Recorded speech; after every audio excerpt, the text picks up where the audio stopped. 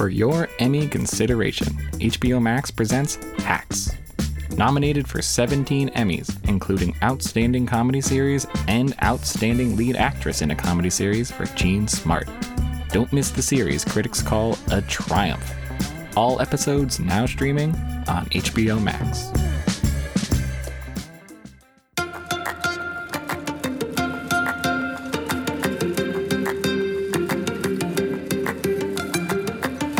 Welcome to In the Envelope, a podcast from Backstage, the one-stop shop for actors and creators both above and below the line. I am your host, Vinny Mancuso, Backstage Senior Editor and Professional Entertainment Obsessive. I'll be your guide through every corner of the creative industry with the help of some of your favorite stars. Here you'll find intimate, in-depth talks with today's most award-worthy names in film, television, and theater. Along the way, we'll get advice on living your best creative life, relatable stories of the highest highs and lowest lows, and maybe, just maybe, a rare peek in the envelope.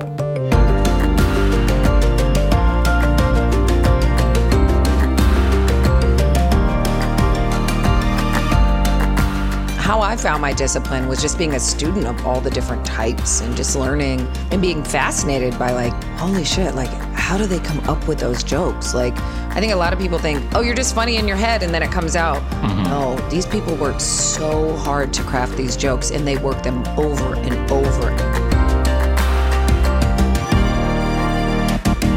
Welcome to In the Envelope, the Actors Podcast. I am your host, Vinny Mancuso, Senior Editor at Backstage, and today we are joined by an actual trailblazer, first Black woman to serve as head writer of a late night show, first Black woman to serve as head writer of a White House Correspondents' Dinner, Emmy-nominated creator and star of HBO's A Black Lady sketch show, which has more firsts both above and below the line that we even have time to list here. Robin Thede is joining us today on the podcast, the wonderful, hilarious Robin Thede. And if you have ever been even a little interested in the craft of comedy, specifically sketch comedy, strap in, because this is a masterclass. We dissected the hell out of that frog, and it's truly, truly wonderful. Let's get right into it. Here is Robin Thede.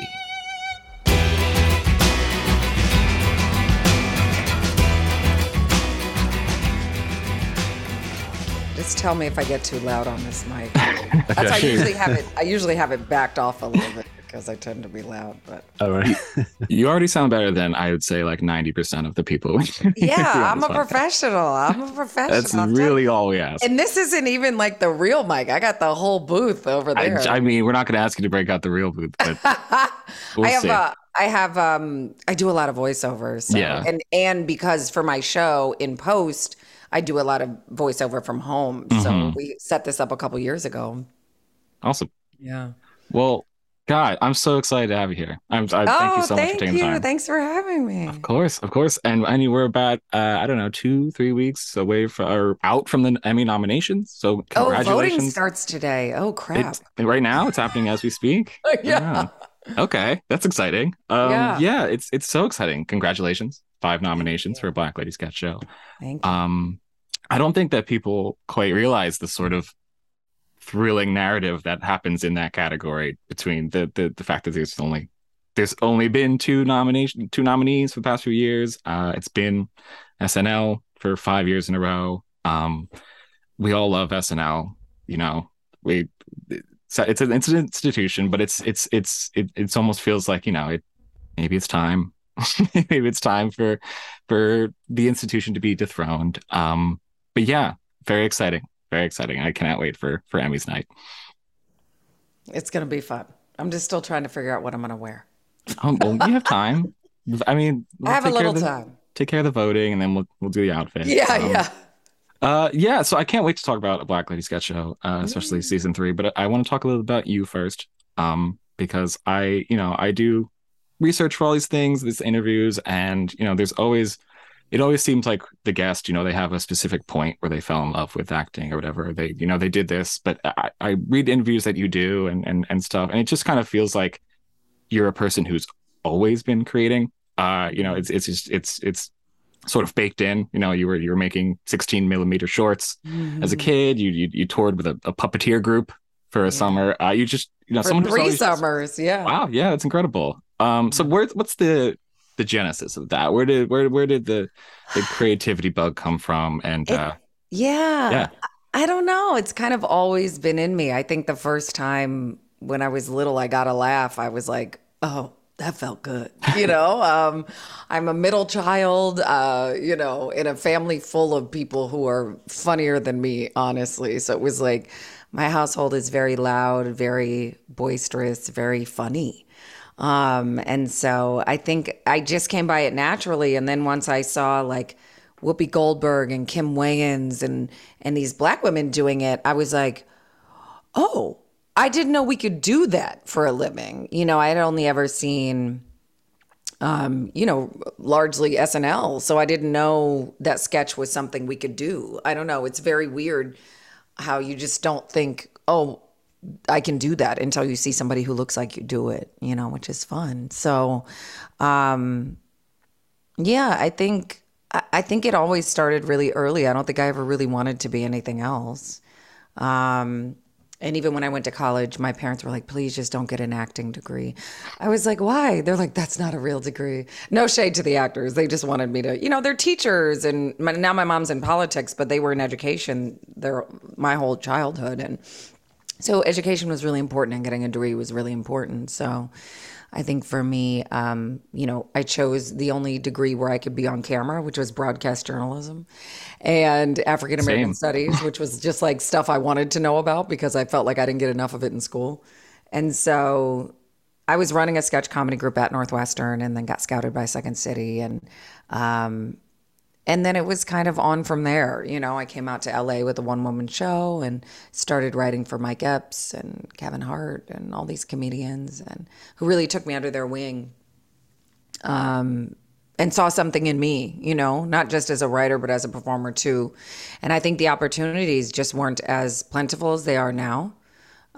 So, they always mentored me and helped me writing wise, but on camera, there wasn't a lot happening. I was on a lot of canceled shows and failed pilots and that kind of stuff for years and years and years, but made my bread and butter writing for others. And by the time I got on the nightly show with Larry Wilmore, I was able to, start to really hone my own voice on camera. Thanks so much to Larry providing a space for that. And then that set the pace for me to then do my own late night show. And then when that went away, the sketch show. So yeah, it's been a long road, but it's been one that's been really, really joyful and fruitful. And I've learned so many different things at so many different stages. But I think that starts from being a kid because I never saw anything different for me. So there wasn't anything, by the time I was like, oh, I can do this for a living, it was like writing, performing, whatever. It was all kind of like, okay, well, I can just kind of make this what I want it to be. I remember I was one of the earliest clients at my first big agency in the writer performer department. That was something that was like brand new. Yeah. And now it's literally You're everyone. Like, both?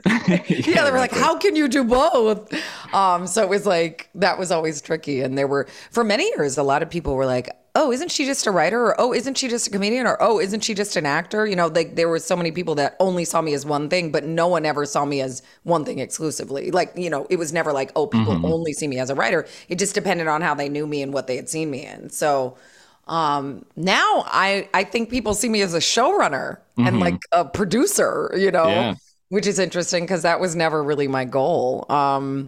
But in order to make the content I wanted to make, it was kind of a necessary progression. And again, like a welcome one. It's been really cool. Absolutely. This is probably an insane question, but can you remember the first time you wrote what is a sketch? The first thing that you wrote that you're like, oh, I'm writing a sketch, or is it just like you were making these little bits of comedy and then it just evolved from there? So my sister and I used to, when we would record these videos before YouTube was even a thing with my parents' old broken camera, we did, well, live, we used to do the Ricky Lake show. I don't know if you remember what that is, but Ricky Lake had a talk show. It was like the Jenny Jones, Jerry Springer, Ricky Lake era. It was very like salacious daytime talk shows were like all the rage. Yeah, it was on. It was what was on when you were homesick from school, basically. Correct. So we would, me and my cousins and my sisters would reenact Ricky Lake episodes, but like make them really, really like hilariously ridiculous. But then when we started shooting them, I don't think we shot one of those. I remember there was a documentary. This is really inappropriate, but this will kind of tell you where my humor came from. There was a documentary, I think it was on HBO, called Pimps Up, Hoes Down. Okay. And it was a documentary about pimps and hoes. Yeah, and like it's right there in the title. Yeah, it's right there in the title. Pretty self-explanatory. But it was like wild. It was really revolutionary for the time. And you really got insight into like what these people did, you know, for a living. And it really humanized them in many ways. But anyway, so my ass at 13 had seen it. Don't tell my parents. And my sister and I shot a sketch called Pimps Up, Bears Down. And we got in a bear costume, and it was like pimps that were like pimping bears out for like honey. So it was like a very like sanitized version. Yeah. But they were still pimps, like, you know, like making bears get out there on a stroll for honey. Yeah. Not for sex, just to like scare people, like do what bears do, you know? So I remember that from early on, but all that stuff got lost in a flood. I was going to say, it's a shame it's not, you know. No, my parents had a flood. I barely have any childhood pictures of any of those sketches from back then. They all got ruined in a flood. It was before digital conversion was our financial capability. So yeah, I don't have any of it, but I do remember that one being one of the very early. I'm so glad you do, because that's incredible. And, you know, you also mentioned, you know, one of the big hallmarks of the early parts of your career was writing jokes for other comedians. You mentioned Kevin Hart, Anthony Anderson, people like that. I'm curious what writing jokes in other people's voices taught you about your voice. Yeah. So I learned that comedians really only do certain types of jokes, you know. Even now on the sketch show, we really only do 3 types of jokes. And we exploit those. But it sounds limiting, but it's not. You know, we love puns, we love reversals, we love metaphors, right? So those are the ones that we find people find most relatable. It's not only those 3 types, but like if you really boil it down, most comedians only do 1 to 3 types of jokes. And that's because that's what falls in their cadence. This is very joke nerd heavy because I'm obsessed with jokes. Frog. Yeah. Yeah, but like really, I mean, Richard Pryor was a storyteller. Eddie Murphy told stories through characters. Richard Pryor used character, but it was always still Richard there. Eddie disappeared into his characters, right? So, but they're storyteller comedians. And Red Fox was the same way. I mean, Moms Mabley was the queen of a reversal. Everywhere you thought she was going to go was a misdirect. Like just from the dawn of time of comedy, you can watch this. Whereas, you know, you'll get anecdotal comedians and snarky comedians and metaphoric comedians. And I mean, there's all sorts of types. So what I did really early on was, because I was a student of comedy and I was so obsessed with it, and not just sketch, but stand-up too. And I never did stand-up. I was always a sketch and improv comedian, but I was obsessed with stand-ups and I was obsessed with the way that they wrote jokes. So I just would figure out the types of jokes that they did, and then I would write for that. And then over time, I learned what made me laugh and what my voice was. And so once I started figuring out the things I had to say, you know, and wanted to say, and kind of just how I communicate, just in talking, let alone in jokes, then I figured out what my voice was, if that makes sense. Absolutely, yeah. And then, you know, I'm kind of the same way, where it's so interesting to me how comedy works, but then it's like, you know, talking about comedy almost, you know, it's like talking about magic, you know. And I'm curious how as someone who clearly deeply cares about comedy, what your way into the mechanics of it were, the sort of day to day. This is how you write a joke. How you came to find your discipline in comedy, basically. Do I have discipline in comedy? Well, something's working. Something's working out. Yeah, no. I work really hard. Yeah, absolutely. I think the best comedians are naturally funny, but you can still boil down what they do to a science, right? So even though Richard Pryor would never, I don't know, I can't speak for Richard Pryor, but like even though most comedians wouldn't be able to tell you, actually, I don't think that's true. Let me say this the right way. I think most comedians, most incredible comedians, can tell you exactly the types of jokes they do and the rhythm of them and the formula that they need to tell those jokes. And they're all different. That's why they all feel different when they're on stage. What Chappelle does is very different from what Rock does, is very different from what Lunel does. You know what I mean? And they're all, they've all got their own rhythm. And I think it's like a TV show. Like when you're watching TV, you want to know what you're tuning into week to week. You don't mind surprises and new characters and that kind of stuff, but it needs to feel like the same show. And so I think comedy is the same way and writing jokes are the same way. So how I found my discipline was just being a student of all the different types and just learning and being fascinated by like, holy shit, like how do they come up with those jokes? Like, where does this come from? And it's not, I think a lot of people think, oh, you're just funny in your head and then it comes out. No, these people work so hard to craft these jokes and they work them over and over and over. If you watch, Chris Rock will be out on the road for, I don't know, a long time before he does a special. And, you know, some comedians will go out for maybe a month or two, but I've seen comedians go out for years before they do a special. Years. And it's incredible to watch. And they'll jot stuff down and they'll come back and they'll analyze every single joke. What did the crowd do with this? What did the crowd do with that? And you may have had like a bad crowd that night. And I'm like, how do you even gauge that?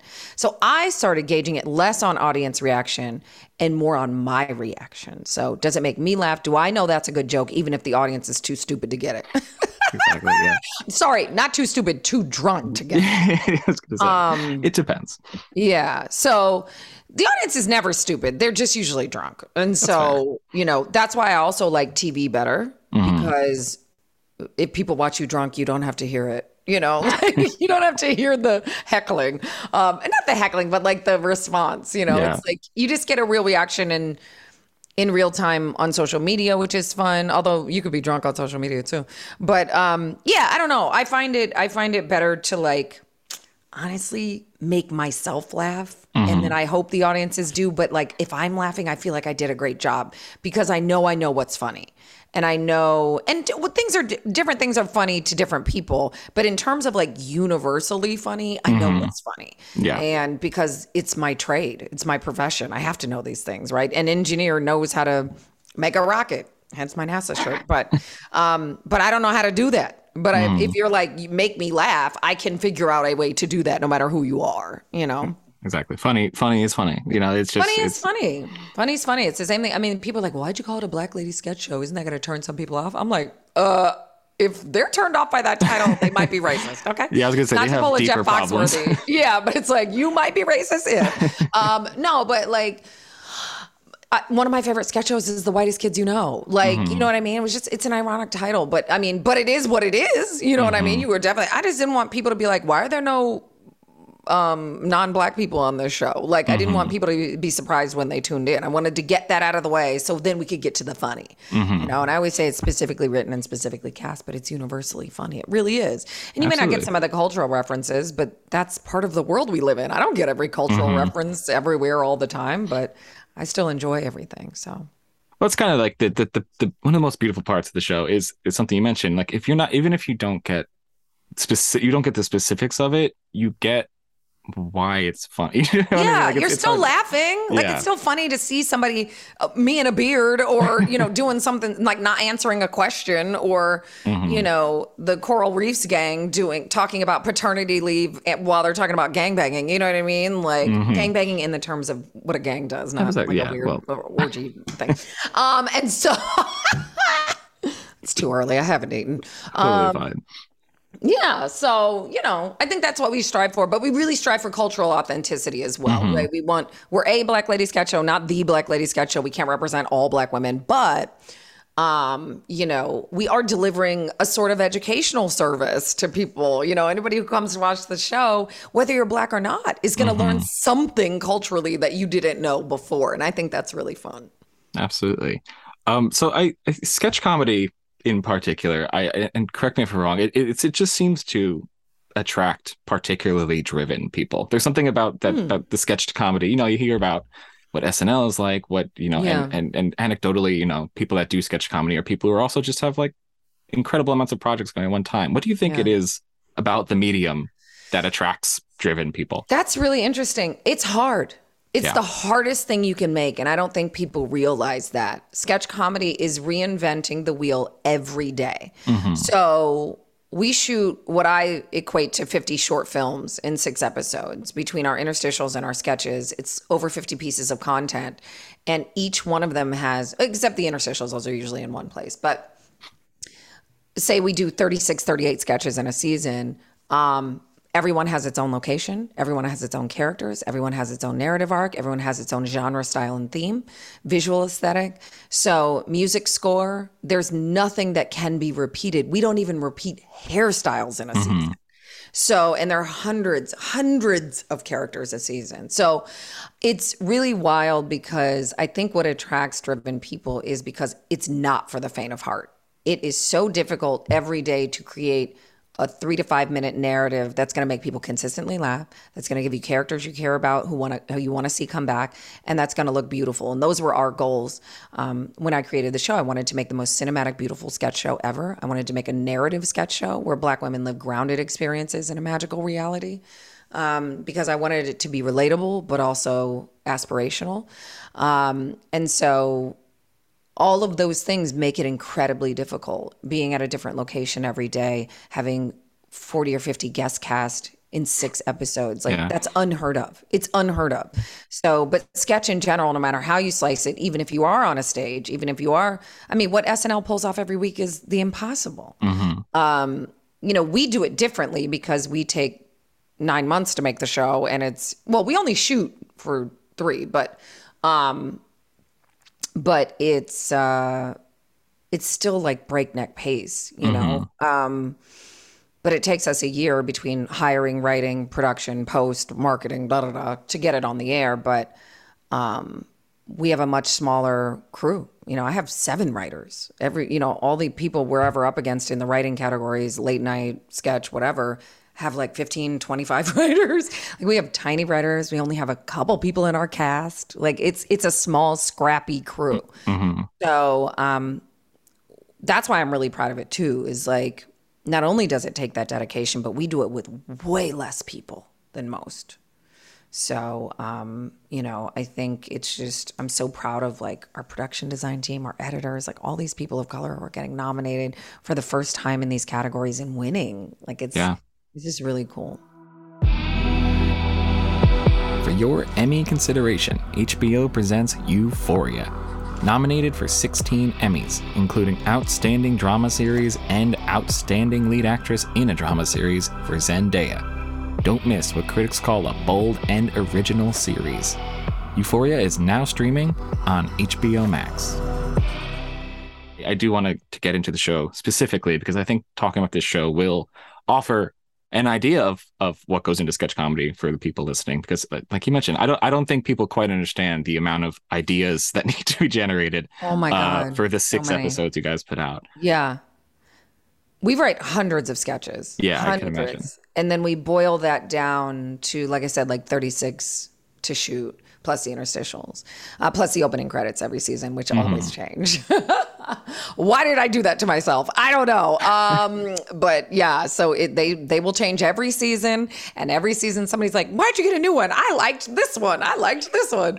But yeah, Black people don't like change. But I'm going to keep changing it because we're going to get used to it. But also, I think people now get it. Yeah. I think after first season, people are like, where are the puppets? And I'm like, they're coming back. Don't worry. But I couldn't say that, obviously. But I knew they'd be back in different ways. But yeah, I think I just want to keep it fresh. I never want to feel like we're doing the same thing every season. And I just want people to constantly be guessing. It's why there's this through line and this narrative about what we thought was the end of the world. And we now know it wasn't the end of the world. It's just a parallel world where Dr. Hadassah would be elected president for 30 seconds.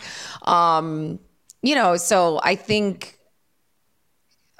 that's what's exciting about it, is being able to leap between all these genres and like create this product that feels varied but cohesive. Mm-hmm.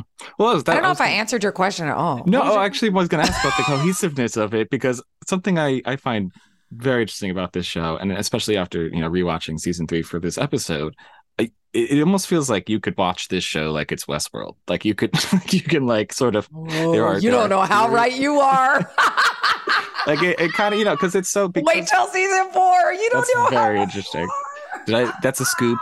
That's a scoop for everybody out there. Well, it's not really. It's going to mean nothing to anyone. No, I'm obsessed with shows like that. I'm obsessed with Westworld and WandaVision and Lovecraft Country and all these shows that, even Succession, like all these things inform the material, because in addition to, all of our cultural references, but they all inform it because we've been called the Black Mirror of sketch comedy, which I effing love. Like I'm obsessed. I can name any Twilight Zone ever made.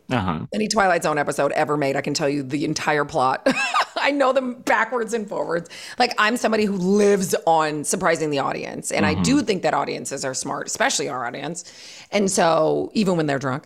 And so I think it's about constantly keeping them on their toes, but also because I want to encourage repeat viewing. I want people to watch the show over and over and over and see new jokes, see new Easter eggs, see new connections.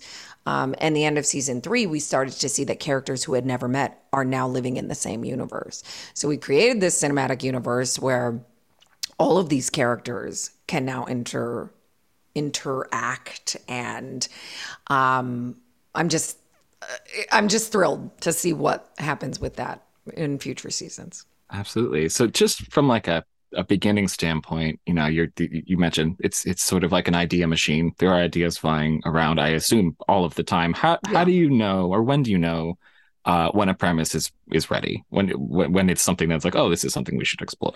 I get a click. Like I just call it the click, and I just do this, and it makes no sense, and no one's going to see what I'm doing. But it's like the Iron Man thing. I'm like clicking in that thing in my chest. It just feels right. I go, that's it. So I know when a writer pitches an idea and it's perfect from the pitch. And I know when an idea has been reworked 25 times and we finally got it, and we've definitely done both. It's not like every idea is perfect upon its first pitch. But it's not even the premise as much as the relatability. I'm like, is there something in here that someone's going to see and go, holy shit, I know that person, or I've been there before? Because we hear premises all the time that I'm like, oh, I love that, but like it doesn't work on the show, or I can't find a way to make that make sense in our universe, or no one's going to get that. You know what I mean? But the premise is great and worthy. But we write hundreds of sketches. This is what I was saying before.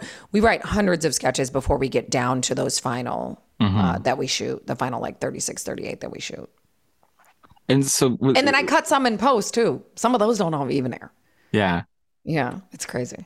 So, like, what is the next step past that? When you get a premise and it has that relatability factor and it feels right for the show. Yeah.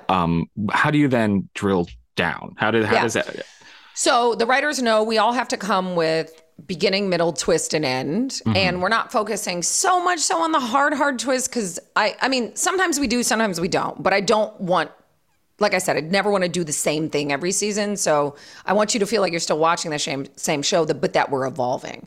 So I've started to focus more recently, less on the hard twists and more on backstories and moving stories forward and giving characters more dimensionality. It's really important to me that these characters are not one note, that there's no like straight man characters where they're like just the foil for somebody who's ridiculous. I think everybody should be funny. So we work on all those. Like, I think the writers are always surprised when they come to the show their first season. They're like, oh, there's so many rules. I'm like, yeah, there's a lot of rules, because it needs to, without those rules, it wouldn't feel like our show, And so we've developed a Bible, and there are certain things that the writers need to do in order for it to make it, into production. So yeah, there are next steps, and without getting into too much of the secret sauce. Yeah, we'll biggest keep the secret. Yeah, but the biggest thing is that it needs to have a full narrative. It needs to have characters who can come back. So characters we're invested in, so they're not one note. You've got to give them a life off the page. And our actors, credit to them, because I guess us, but we all add so much to the characters, even beyond what the brilliant writers have already put on the page. Mm-hmm. Is there It's a team effort. Yeah, I think that's another thing about sketch is, it people know that movies are a team effort. People know that films and television are a team effort. But like you mentioned, this is like 5 individual short films that are being shot and cinematically, lit, and the color and the costuming, the set design. I think that's the hair. Yeah, it's incredible. It's incredible. I'm curious how often you find that twist on the day. Like how often a sketch, it really finds that last over the hurdle while you're filming it, or is it Never. Very meticulously plotted, meticulously written? Over and over and over. No, we would never orchestrate plot or arc on set ever.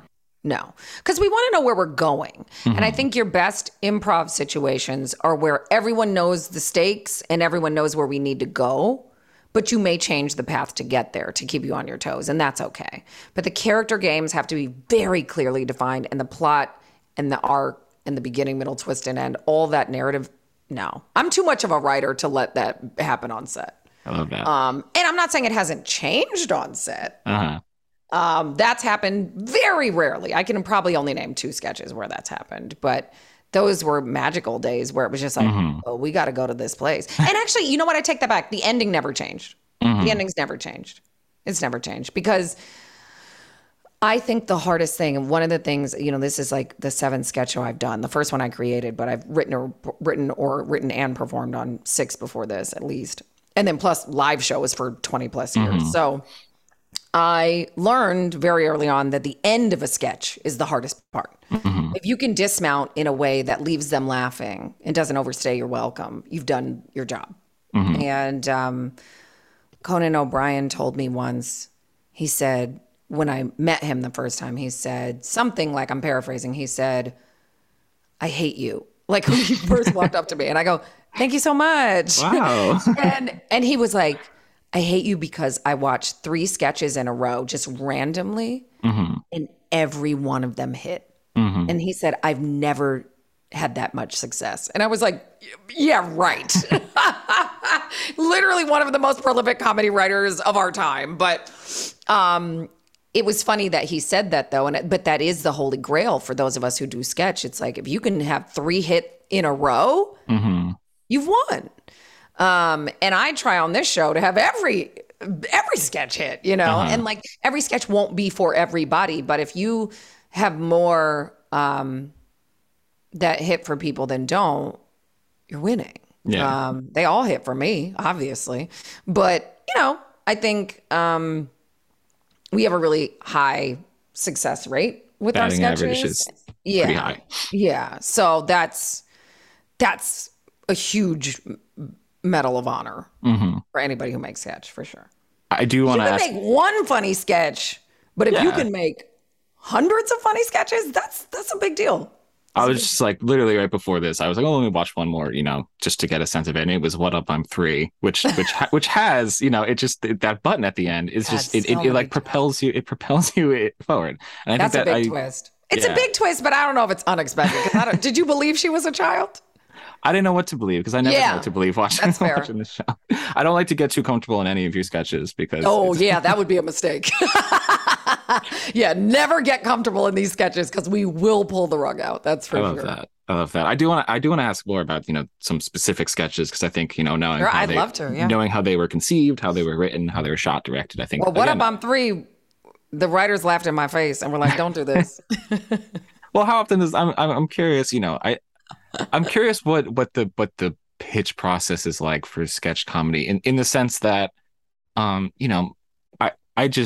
I wake up every day and I don't want people to not laugh. I don't want the feeling of someone not laughing at my jokes, but that is your entire sort of that's the bravery that comes with being a comedian is here's an idea I have. Do you think it works? I'm curious what that's like for you, bringing some to the table and you think it's funny and you believe it's funny. But Oh man, my writers will let me know. yeah, that's kind of it's what that Yeah, if team I effort bring is like. something. Well, What Up I'm 3 was that. So in season 2, I pitched it Mm-hmm. and I started doing, so it was based on this story of this girl who had done this in the UK, and the people abandoned her because she tried to like kill them. But they saw her get her period. They thought she was like 6 and she got her period and then tried to like kill the husband and like blackmail the family. And then they abandoned her and they went to jail Jesus. for child endangerment. I was like, she's not a child. Yeah. It's a crazy story. So I was like, oh my God, what if we, do something like this? So originally I had written this very dystopian version of it where it was in the future in this weird orphanage in this family, like a place where children no longer existed. And so she was like, no, I'm 3. She was like, what up, I'm 3. She always said, what up, I'm 3 like that. The core, yeah. But it was this weird steampunk version of the dystopian future orphanage. And they were all like, what is this? This is terrible. So I scrapped it in season 2 and I rewrote it in season 3. And I just trusted my gut and simplified it and streamlined it. And then, so we do internal auditions amongst the cast to see who's going to play each role. We knew I was playing that role, but we didn't know who was going to play Jerry, the one that Gabrielle Dennis plays. And so Gabrielle Dennis she interpreted that character so differently than what was on the page that I rewrote the sketch and gave her 50 times more jokes because it was, she just became the focal point. The focal point of that sketch is not really me. It's really the people around and who's believing it's a child and who isn't. And then Ashley with Harlan just being like, leave me out of this, like just being this harangued wife of this woman. And then this poor Skies character who just desperately wants a child, And so that's what I think we do really well on this show, especially in season 3, is give everyone a very clear purpose. And you can watch a sketch only watching one character each time you watch it, and you'll get a new experience, So that's what I loved about that. And once I knew that sketch finally clicked in season 3. And even then, I think the writers were still like, you're crazy, But then when we read it at the table read, everybody was like, okay. And then, once we got, I also had the vision. I knew what she would look like, right? But no one else did. So once I stepped on set, people were like, okay, got it. This is crazy and good, that. So yeah, I think there's an evolution. There's some things that we know, like Basic Ball, the Patti LaBelle sketch On My Own. Like when those things were pitched by Ashley Nicole Black first season, it was like, oh, stop pitching, go right. Like those were amazing, Yeah. Or like when, trying to think one of my or when Holly Walker pitched The Last Supper, which turned into The Resurrection in season 3. The second thing on my list, I was like, oh my God. Because it's one of my favorite sketches. I was raised in Catholic school and it's just it just hits. It does. It just hits. Yeah. And but even if you are atheist and have never read the Bible, you can still understand the righteous indignation of 3 women who couldn't sit at the big table and are at the kiddie table at the Last Supper, and then with The Resurrection, same thing. They got bad seats. Their friend hooked them up to a concert. They got bad seats, there's a universal relatability and vibe underneath all of them. But yeah, it's like those things you just know. Like when Holly pitched The Last Supper, I was like, holy crap, what a great idea, and just super relatable. I think as Black people, we all grew up sitting at a kiddie table in our grandmother's house on Thanksgiving. But I think that's not even actually totally a Black thing. I think there's a lot of people who can relate to that. But yeah, so we definitely, sometimes you know right away and sometimes you just kind of keep working it. The sketch Equally Joked with Wanda Sykes and David Allen Greer, it was always funny, but the jokes weren't right. The premise was always right, but the jokes weren't right. And we were like, we cannot give this to Wanda Sykes and David Allen Greer without professional level jokes, So we rewrote that dozens of times. Dozens. Like the writers were like, I hate this sketch. I'm so over it. But what it ended up being was amazing. It was really fun and really, Wanda was so great and Dag was so great. And we were just able to create something that felt really unique, that we hadn't done on the show before. The process is not the same for every sketch. What were the other ones on your list? I'm curious. Let's see. We got The Resurrection. We have Didn't Figures, which is just which again is one of those things where it's so meticulously crafted. Like it's such a like it's so it you keep using the word, and I keep seeing the word cinematic. It's such a cinematic thing, but it's also just so funny. Like it's just, I don't know. It's these are the sketches that I think are just they're universal because of the way they come together. Snitches get cross stitches. Yes. Also in there. Yes. And that's another thing that I want to ask about is there's that sort of weird horror turn there that this show gets into a lot. Which is interesting. They often bounce back from horror to absurdism and, back and forth. Yeah. And it's just wonderful the way you balance it. That's not a question, but it's a statement. I'll take it. Incredible. Well, I can let you go soon, but I did want to ask you something we ask a lot of people after, sort of looking back on their projects and their career. And that's if you have any advice that you would give to your younger self, if you could. It's interesting because as I was going through this business, it took me longer on paper, if you think about it, than a lot of people to be where I am, I guess. But the business was a different place. And there weren't a lot of Black people on TV when I got here. Mm-hmm. And the Black people that were on TV were on UPN and CW, and all those shows were getting canceled. Like, that's where I came into this business. And so I just spent a lot of years behind the scenes writing for others, but still performing live, but not on television as much visibly for people to see. So I guess I would tell myself,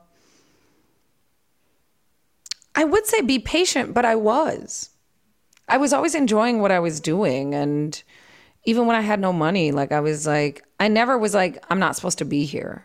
I always felt I was meant to do this and that it would happen in time. And I kind of knew early on that it would take me a while. I don't know why. It's not that I wasn't ready. I just always felt like, I'll have a long career versus like a quick success and then a fade out. I was like, I'll take a long career. And so I think maybe subconsciously I did hide behind writing for others for a while because of that. I was still always auditioning and stuff, but that never worked for me. So I don't know, what would I tell my younger self?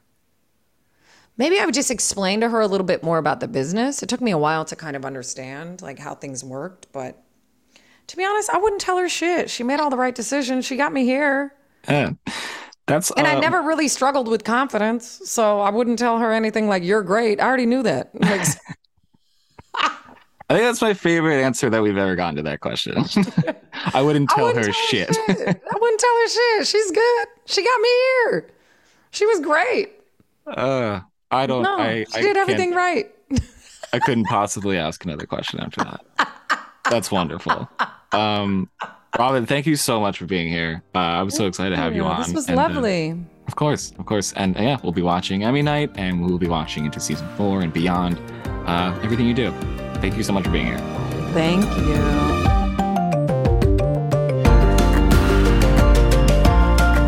Thanks, as always, to our brilliant producer, Jamie Muffett, and to the whole team at Backstage. Samantha Sherlock, Mark Stinson, Caitlin Watkins, and of course, Casey Howe. Visit Backstage.com, and don't forget, you can subscribe to Backstage with code ENVELOPE at checkout for a free trial.